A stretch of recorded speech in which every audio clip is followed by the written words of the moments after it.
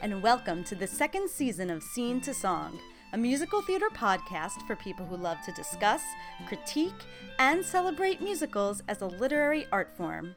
I'm your host, Shoshana Greenberg, and each week I'll bring on a guest to talk about a musical theater writer, or a topic or trend in musical theater. My guest today is Beth-Ann Freed Cohen. Beth-Ann is a nurse who teaches people to be home health aides. She sings with the New York City-based choruses, Essential Voices USA, and the Jewish People's Philharmonic Chorus, which has been singing Yiddish choral repertoire since 1922. Their upcoming concert, Yiddish Flavors of Love, a musical celebration, will be held on Sunday, June 16th at 3 p.m. at Merkin Concert Hall. We're going to talk today about representations of Judaism in musical theater.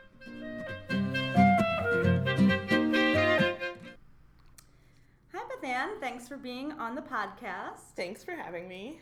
So, we are going to get started with our Get to Know Our Guest questions.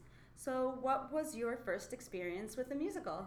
So, I'm not sure I remember exactly, but the first one that I kind of remember is there was a community theater production of The Mikado when I was 5 that my parents brought me to. And my parents are actually still involved with that light opera company. I started playing in their pit orchestra when I was in 11th grade, and I've done like 3 or 4 shows with them. And my dad's always on the stage. My mom is always in the pit. My sister and I have been ushers. My sister played trumpet on stage one time. It's a big part of their lives and our lives. Nice. And I went to see Mikado when I was 5. I got to meet the people in the cast afterward, and it was this thing. And then shortly afterward, they played it on local access TV. Oh, cool. And then so I watched that video over and over. And then there was a video of the D'Oyly Carte production a few years later, and that's actually the production that I watched over and over and over as a kid. And we're going to talk about it later, but the production I know the best, they didn't actually have the Japanese costumes. It's set in like 1920s England, so everyone's in like little bobs and I guess that maize takes care of the whole like. So I thought it did. I recently saw a video of it, which I hadn't seen in years, and there's still some pretty problematic things. I mean, It's a very problematic show. And there's just no way around that. But it's also an amazing show. Right. So, things are complicated. But there's, new attempts to make it less problematic. It'll never be completely unproblematic. I think it's nice that when kids have like a early introduction to Gilbert and Sullivan, like because my sister and I when we were kids, our high school did Pirates of Penzance, and we were like obsessed with that show for a while and acting out like almost as good and much less problematic. And then my first experience on Broadway is also important to me, which is for my 6th birthday. My grandmother took me to New York City, which was a big deal. I had been here before, but this was like made as a big deal, and we saw the original production of Into the Woods. That's amazing. Yeah. What older or classic show did you recently see for the first time, and what was your experience with it? So my in-laws wanted to take me to see Phantom. And if they take me to see Phantom, which, is expensive and stuff, I would have to spend the rest of my life pretending that I like Phantom. So I think he gently passed that along. And so instead we went and saw Wicked. And I, other than hearing a couple of the main songs, I hadn't seen it. I had tried to read the book Wicked, and I actually really didn't like it very much. Oh, it's so different, as you now know. And now I know. And I was like, wow, this is like a really amazing, like, story, and like, so much better than the book. Or what of it I read. and just a beautiful story and a beautiful I love the music too. One of the things I love about that show is not that it's just about strong women, but it's about strong women's voices in two different styles. Like you've got the Broadway belter, Elphaba, strong voice, but then you also have like the strong, like operatic like type lyric soprano. Yeah. Lyric soprano, and is just as strong. And they're not like, it's not like one's better than the other. Yeah. It's like these are two ways in which women can sing and be strong. Yeah. It's just like another manifestation of like, you know, the strong It fits qualities. the theme of the show. Which writers, both of the past and working today, do you admire most? I love Sondheim, and I really do. And everything from Do I Hear a Waltz to, you know, Assassins and everything in between, and my dog's named Sweeney. I'm not like someone who knows a lot of the up-and-comers, but I like to call myself your number one fan. Aw, thank you. What is a musical people might be surprised to find out that you love? So, I was ribbing you before that I thought that this was maybe a sneaky way of asking what's a guilty pleasure musical, and I see your point that it's not necessarily that. Doesn't have to be guilty pleasure. So I actually put for this Hamilton, and which obviously isn't a guilty pleasure. But if you know me and my musical tastes, like, you wouldn't expect me to like that show. Mm-hmm. And I think it's really a testament to how good it is. And, you know, I'm not a person who anyone would come to judge hip-hop mm-hmm. of any sort, and I have no business doing that. But the point is that however it stands on its own as hip-hop, as a musical, as a storytelling vehicle, as an emotional roller coaster, it is just really, really, really good. I haven't seen it. I've only listened to it. I think it's a testament to the show also that you love it without even having seen it. Yeah, I mean, and that's honestly how I grew up. There were a lot of shows that I grew up with just the recording. Mm-hmm. Actually, Fiddler on the Roof, I got that as a CD, and I think I saw the movie once when I was little, but mostly I know it from the CD with Zero Mostel. And West Side Story also, I know that from the CD. So, like, listening to shows is a big part of how I mm-hmm. Got into them. So that's not a problem for me for Hamilton. It is wonderful that it is sung through musicals so that it really is that accessible. Yeah. Sure. Great. Well, let's move on to our topic, which is Judaism in musicals. There's a old fun Jewish saying, 2 Jews, 3 opinions, and defining what it is to be Jewish is really hard. Yeah. And I mean, we know that there are a lot of musical creators who are Jewish, and there are a variety of characters, but what does it actually mean to be authentically Jewish? Right. I couldn't necessarily think of that many portrayals of Jews that weren't authentic. They're different, but I felt like the different ways that people came at it all felt very real to me. Yeah. Well, I think musical theater is unique in that writers are kind of allowed to put their authentic Jewish selves into what they're writing and directing everything, whereas like other mediums like film, TV, like you just don't see that as much. Yeah, I mean, maybe just because it's so intimate, right? You know, you're in the room with the actors, you're in the room with the people, so whatever authentic thing you're putting out there, it's not for you to, like, judge, well, this won't go over well with the so-and-so crowd, you know? Yeah. Well, then you have a Fiddler on the Roof, which is very authentically Jewish, a Jewish story. It plays, people in Japan love it. Like, it plays all around the world. in Poland and everywhere, and like,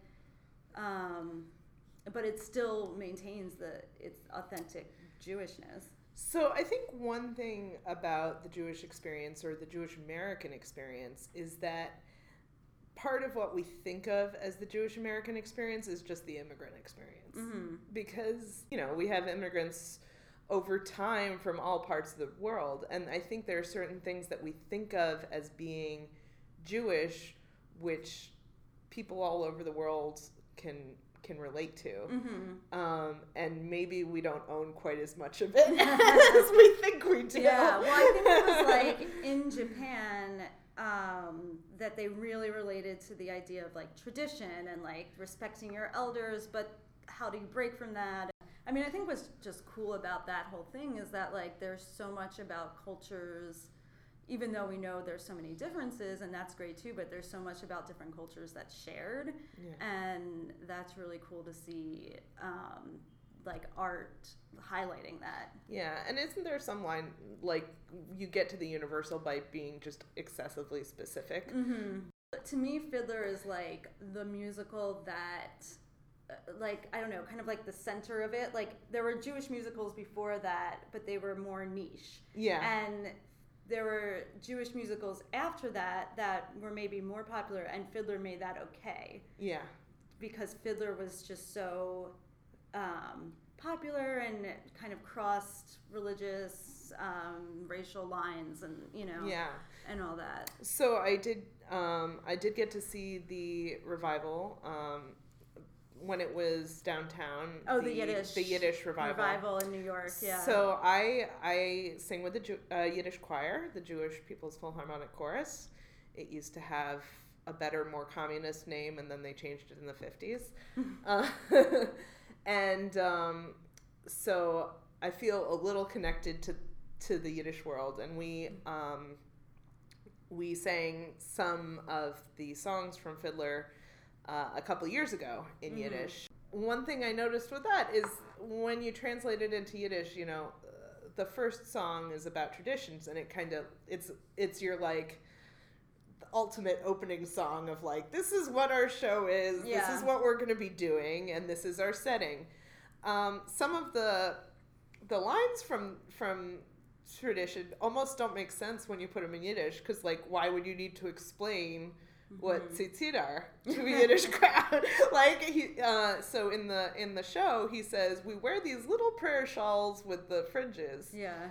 And so, in Yiddish, it's like, okay, we wear tzitzis, and tzitzis are tzitzis.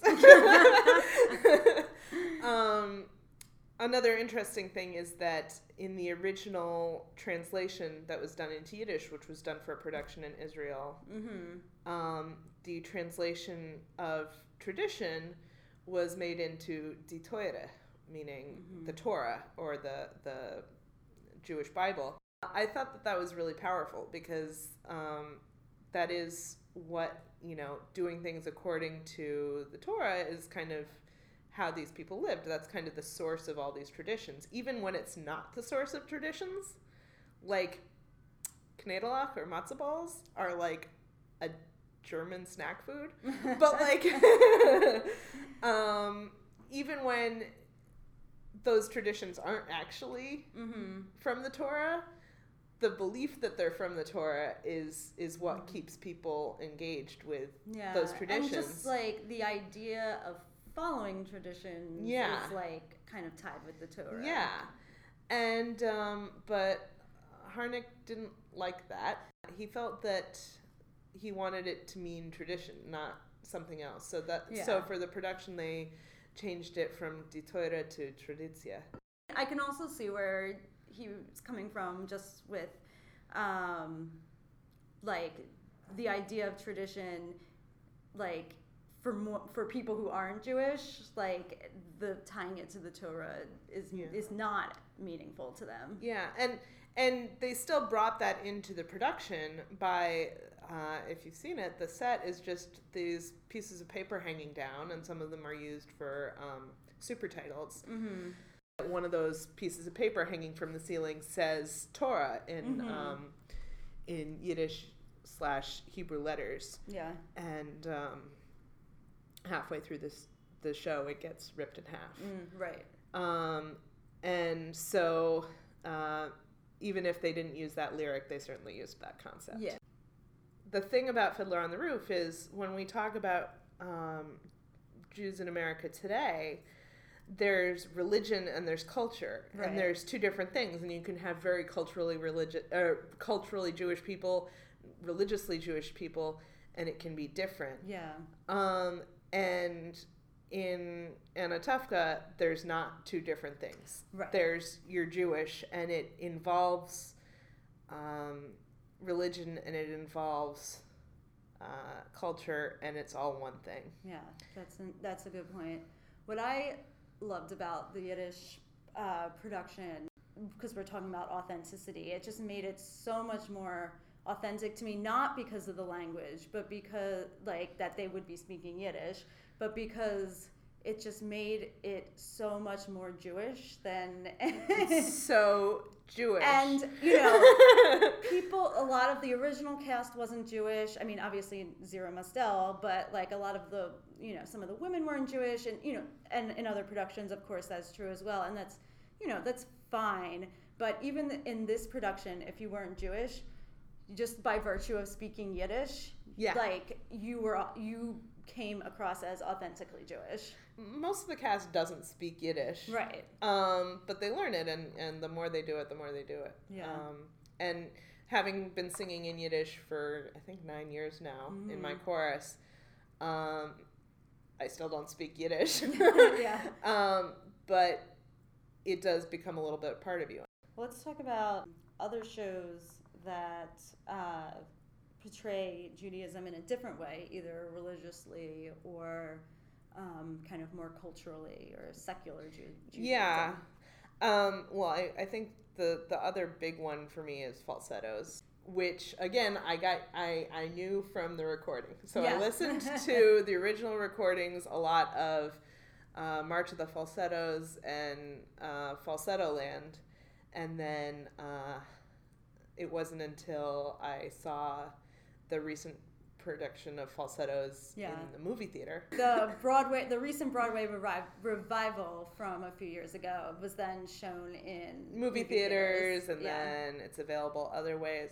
It is a show about Jews in the 80s, and the first chunk I ever heard of it was Four Jews in a Room Bitching, which I didn't love. But then actually seeing the show, how it's like, oh yeah, there's actually 5. They're just completely ignoring the mother. Yeah. Actually, and the fact that it's like it's a Seder table, and I didn't realize that. There are things that you miss when you only listen to something ever. But talk about authentic Judaism.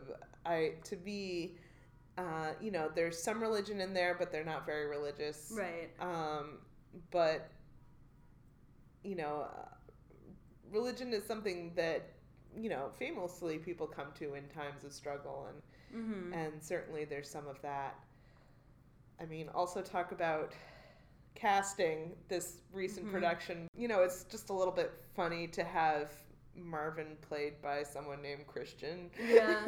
I mean, another show that has some cultural Judaism in it the last 5 years, and they did, which is two-character show about a Jewish guy and a non-Jewish girl. Yeah. And they were doing a concert version, and the non-Jewish girl was played by Shoshana Bean. And obviously. And I just was like, I know it's a concert version, but it's a little weird for me to see Kathy played by a woman named Shoshana. But, it's concert version, and, people want to sing that score and whatnot. But yeah. I mean, it's fine. It's not a big deal, but it... yeah, well, casting in Judaism is like a huge can of worms. I don't necessarily think it's a bad thing to have non-Jews playing Jewish parts. I think it's not like a requirement, certainly. No, I mean, my thing is that there's certain ways that it can be more authentic than other ways that you don't get someone who's playing Jewish. So, or if there's like a character like, I mean, Funny Girl, Fanny Brice. Yeah. For me, it has to be someone who has that Jewish identity. Especially because there's not, like, the thing about that character is that her Judaism is something she can't escape. Mm-hmm. And I don't remember the show quite well enough, and I've never seen it. I've only seen the movie. Yeah. But, you know, she's definitely a cultural Jew more than a religious Jew. Right.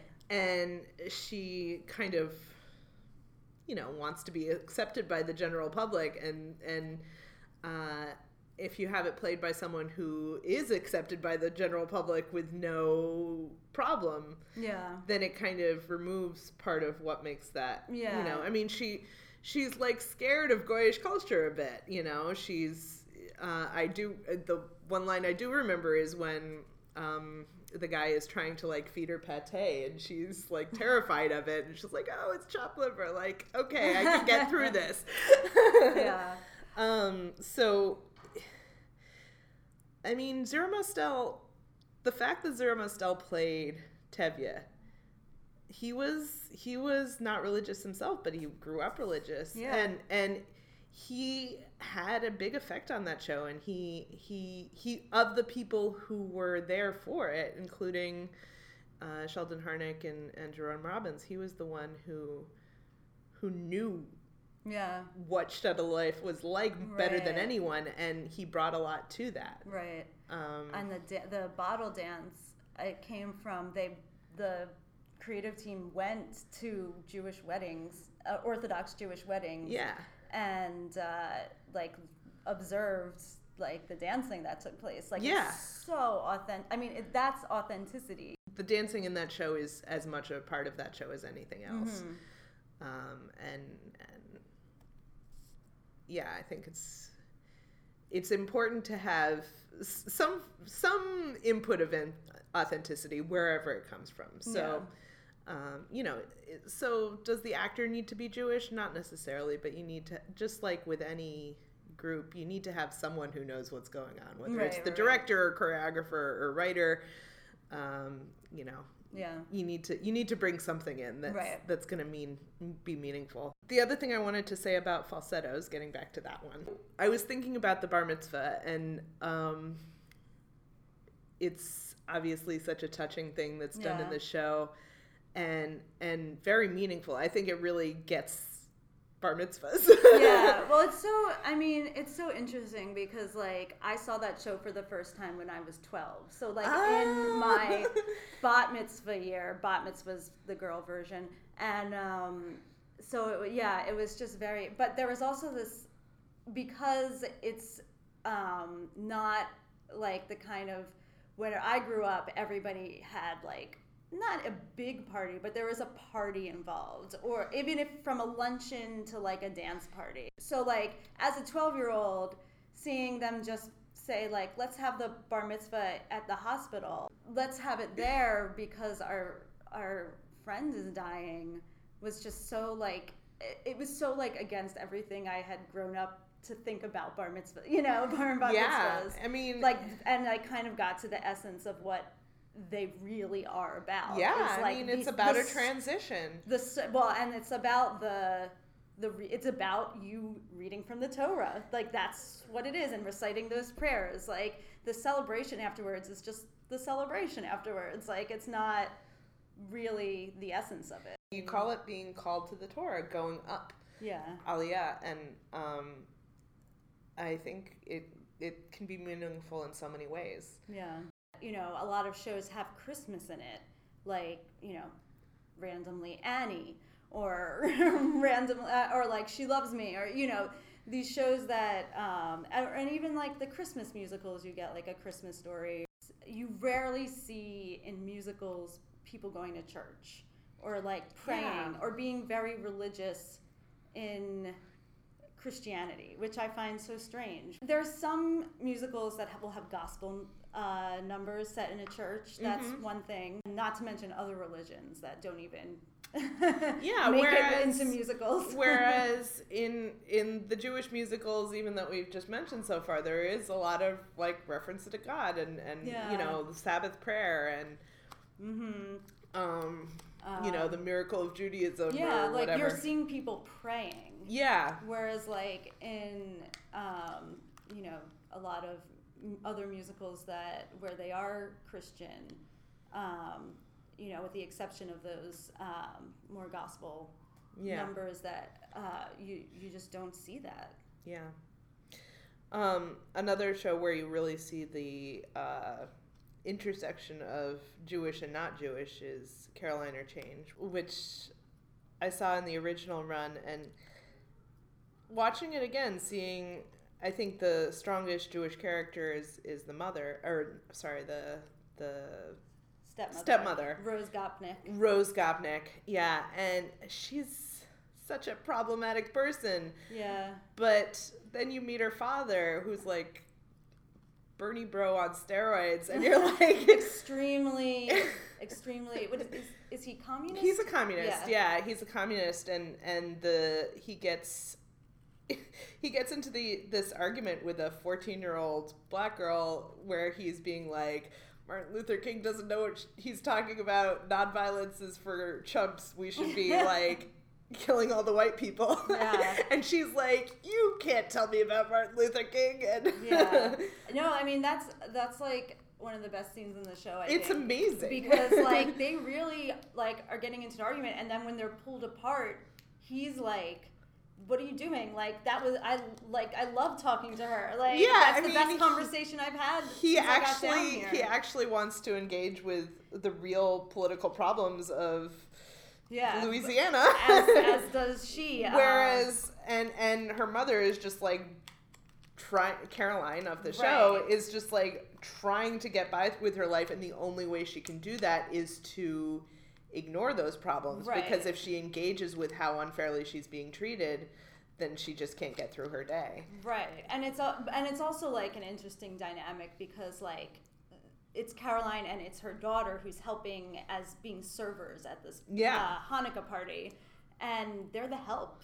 And and it's like it's not good, I guess, for the help to start arguing with the guests.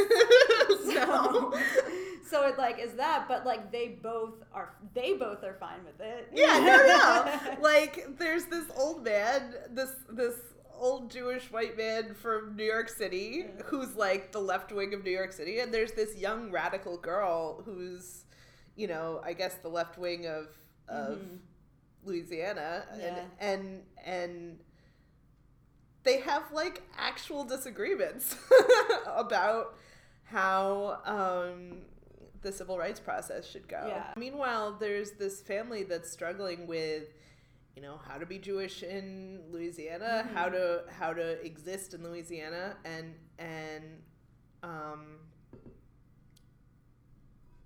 with the death of the mother, and with just all the issues that they have. I mean, there's so many layers to that show. Yeah. Well, what I found interesting this time around was that I had forgotten that Rose was good friends with the mother who passed away. And then she came down to help and ended up marrying him. Which is like not quite the same situation as just like a stepmother comes in. Yeah, no, and it really makes you wonder, like, what was his mother like? Like what was the mother like before she died? Was she also struggling with the culture down there, and with having a maid? I mean, obviously the main crux of the story is not about this family. It's really about Caroline and what she's going through, but we're focusing on the I mean, the Jewish part. But I think the show, like, it is from her perspective, Caroline's perspective, which I love, but it's also about just like those two cultures coming together. Which I think is so cool, because like even for me, in the North, growing up, like we had my dad grew up with a black babysitter / housekeeper growing up, and then she came to clean our house, when we were kids. And oh wow, yeah, I mean, we had like we all had like a relationship with her. Wow. It's very much, I think it's very much a part of some people's Jewish lives. It's like they often had black maids in that time period. In Carolina Change, the climax of the whole story is this 8-year-old boy just comes up with the most racist thing that his 8-year-old brain can come up with to say to Caroline, who he loves. I mean, he's just desperate for a mother, and he thinks Caroline can be it. And then, she's not, because... Right. Well, she also has 4 kids. Because she has her own kids and, like, her own life, and this is her job that allows her to have those kids. But she does care for him. But he just racks his brain and comes up with the most racist thing that he can possibly say to her. Yeah. And then she, obviously, regretting it herself a lot later, comes up with the most anti-Semitic thing that she can say to him. Yeah. And it's very intense. And in the end, it doesn't really get resolved, except in a kind of a epilogue where they're like, yeah, we talk eventually again, but you don't see that resolution.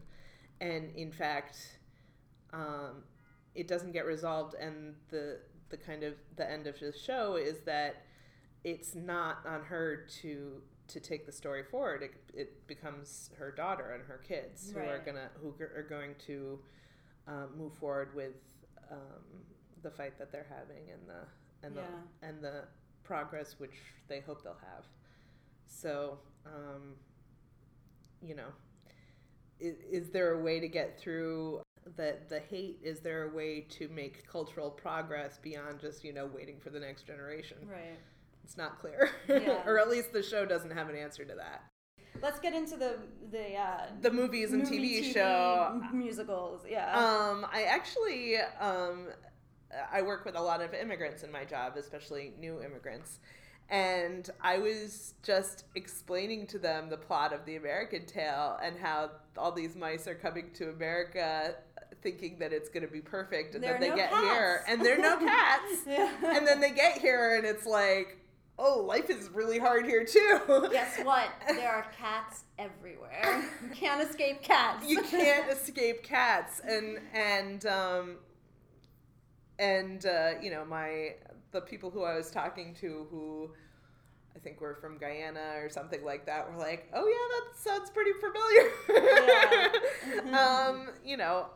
So again, in that case, it's more the immigrant story, with Jews being the immigrant du jour more than being specifically Jewish. But it was written by Jews and made by Jews, and the Jewishness does infiltrate in a lot of ways. Right. Should we then go in our chronological growing up to Prince of Egypt? Again, it was like a big deal to have something about our story, Yeah. Well, and Hebrew being sung, and like the songs that made it feel more authentic. Definitely felt authentic. Like there's definitely a way they could have done that non-authentically. Yeah, and it's Mi Chamocha, which is if you've ever been to synagogue, you've heard. When you believe, it's the duet between Miriam and Tzipporah. Tzipporah, yeah. And in the middle section of that song is the prayer Mi Chamocha. Yeah, and that's the thing about just representation of like, there is something meaningful just to have some part of your culture on screen. And now we have Crazy Ex-Girlfriend, although I guess we no longer have Crazy Ex-Girlfriend because the final season just ended. But we have the reruns of Crazy Ex-Girlfriend. And I mean, that's so specific. And I mean, I don't really recognize much of my Jewish story and her Jewish story. Yeah, it's a specific, like, Westchester. Jewish. But like with overbearing mom. Well, that's the thing. Like the mom always has to be overbearing, and in her case, to the extent of being abusive. Right. And I mean, this is the second problematic mom we've talked about in just our discussion of Jewish musicals. Yeah. Well, that's I mean, we can talk about specifically Jewish women characters and how they're portrayed in musicals, which is, I think, a little more problematic. But Trina's cool. I may have talked about, I'm not sure if I talked about this on another episode or not, but the women in Fiddler, I also, as great as they are, I find it not problematic, but just frustrating that they actually don't really have any songs except for Matchmaker and Far From the Home I Love. Yeah. It's very strange to me. Like, they don't. None of them have their own. I mean, Far From the Home I Love is the only time that a woman has her own song, as far as I can think of. Because Do You Love Me is a duet. Matchmaker, they all are singing together. So. Right. And it's very, very centered on Tevye. It's which, from the perspective of the stories that it's based on, kind of makes sense. But then, I mean, the other show, Rothschild and Sons. I mean, I saw a production of that a couple of years ago. I don't remember it that well. It's great, and if I remembered it better, it would be very much part of this conversation. But I mean, it is about this guy with however many sons, like 3 or 4 sons. Yeah. And I think there's one woman in the show. Yeah. As far as I'm remembering. I mean, it's just very, very male. Everything on the stage is very, very male. I mean, do you even have like a favorite Jewish woman character in musicals? Like maybe Trina, but and I think if I went back and watched it again, Fanny Brice is wonderful. Ragtime, he literally doesn't let his daughter talk. True. His wife is dead. His daughter doesn't speak. Yeah. The Band's Visit. Mm-hmm. Now this is a totally different type of Jewish woman. Yeah, well that show is also interesting because that's the Israeli, which is Jewish experience, which is so different, completely different from the American Jewish experience. Where the whole thing in that show is like, Israel is this very like left-wing place, and these very kind of straight-laced Egyptian guys are coming there and being a little bit thrown by Israeli ways, and this woman who's a little freer. Let's move on to our Why Is This So Good section, and we're going to be talking about Alone and Yet Alive from The Mikado. So why did you pick this song for this section? So I talked about my first experience with Mikado, and I think I'll get a little bit personal here, but I think for me, even when I was such a little girl, even when I was like 5 years old, I was always the fattest kid I knew, and I was always I never thought of myself as pretty. And The Mikado is the story about a prince who runs away from home because he's been promised to this ugly old woman. And then he falls in love with this girl who was promised to an ugly old man. And they fall in love and they get married in secret. And then the ugly old woman finds out and demands his head. And so they fake their own deaths. And it gets weird. But I mean, it's a very, very ridiculous story. But the thing with the Gilbert and Sullivan is they had this stock of actors, and they had this older woman playing these alto parts, and they clearly loved her. Yeah. And they gave her great stuff to do. Buttercup and Ruth in Pirates of Penzance. And what ends up happening toward the middle of the second act is there's just been all this ridiculousness about this young couple who are young and cute and running around and doing silly things and faking their own deaths.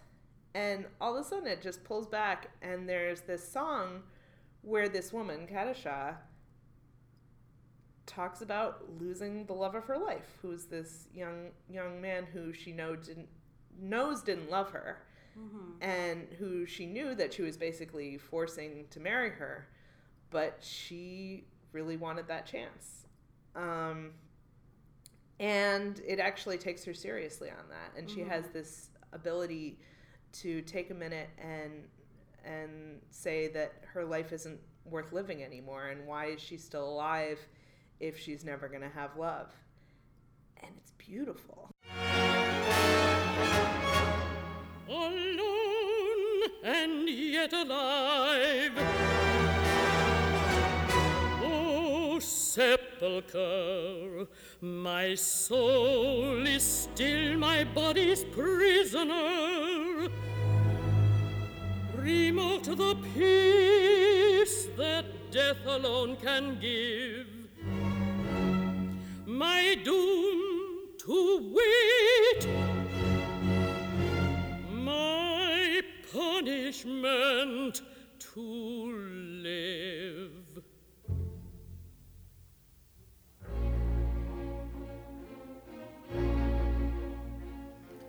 Hearts do not break, they sting and ache for all love's sake, but do not die.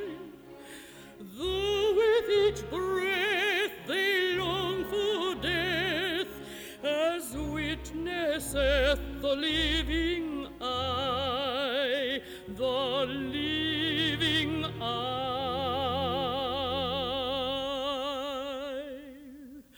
Oh, living eye, come tell me why, when hope is gone, dost thou stay on? Why linger here when all is drear? The much more famous song is the song that comes right after it, where the guy that the young girl is supposed to marry, Coco, comes and to save his own life flirts with her and tries to get her to marry him. And that's Titwillow, which people are more familiar with. But in this song, which is just a beautiful song, she talks about what pain it is to live when you don't feel like you're going to ever find love. Yeah. Or that she felt like she did find love, but having this young man around, even though he didn't love her, just having him there was better than the idea that this young man is dead and that she'll never get to be with him. Yeah. For me, not knowing the context of this of the song in the show, I just took it to be as alone in a lot of ways, like not having romantic love, but maybe like depression or like alone in a more broad sense. Yeah, it's a really powerful statement. Like, it doesn't seem like she's suicidal. She doesn't seem to be talking about killing herself. Right. She's just saying, no, if she were gonna, she would just kill herself. If she just wanted to kill herself, she would just kill herself. No, this is like, how do I have to keep going. It's basically saying I'm forced to be alive, yeah, even though there's nothing to live for. Right. And just taking this buffoon of a character and actually giving her a soul and giving her the chance to tell her story from her perspective, I just feel is really radical. What the line I love is the living eye. Yeah, which I did not understand when I was a kid again, because I thought it was like an eyeball, but it's the it's "O living eye, come tell me why, when hope is gone dost thou stay on." The "O living eye," like the living part of me is some other thing that I can talk about. It's talking about yourself in third person, almost. And I kind of also see it as like the living I, the living self, the part of me that is still me, that's like in there, even though I feel like I have no soul. Like my soul is still my body's prisoner. So I feel like I like want to die, but a part of me is still living inside. Yeah. It's really beautiful in a way that has no right to be. In the middle of this incredibly silly show, which yes is very problematic and racist, there's this moment of despair. Having just talked about all these Jewish women who never get any sort of I want songs. Yeah. I mean, or if they do, they're just incredibly problematic. That this woman, written, 100 however many years ago, who's very specifically portrayed as ugly and just generally horrible, has this chance to give voice to her despair, her love, and her personality, and the things that she loves in this world. I think it's really beautiful. Living eye, come tell me why, when hope is gone, dost thou stay on? May not a cheated maiden die? May not a cheated maiden die?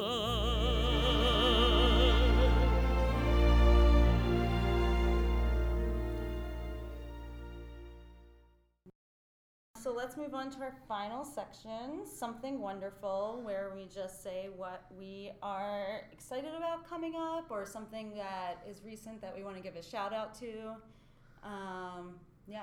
So on our topic, I sing with the Jewish People's Philharmonic Chorus, and we have a show coming up on June 16th, which is my birthday. A concert of love songs. And if you're looking for tickets, you can get in touch with me. The production of Caroline or Change at that's Astoria great. Performing Arts Center in Astoria. I think it's when this episode airs, which will be on. Yeah, there'll be like another week left for you to see it. I also want to shout out the book Wonder of Wonders, which is like a cultural history of Fiddler on the Roof. Kind of fits into this topic as well. It's a wonderful book by Elisa Solomon, and I really recommend it. It's great at just giving like context to Fiddler on the Roof as a musical. It goes into like, a lot of the things we kind of touched on. Thank you all for listening to this episode of Scene to Song. Please write to us at scenetosong@gmail.com at any time with a comment or question about an episode or about musical theater, or if you'd like to be a podcast guest. Follow Scene to Song on Twitter at Scene Song, as well as on Facebook at Scene to Song with Shoshana Greenberg Podcast. And be sure to rate us on iTunes, review, subscribe, and share it with your friends. The theme music you are hearing is by Julia Meinwald. And check back here in 2 weeks for our next episode.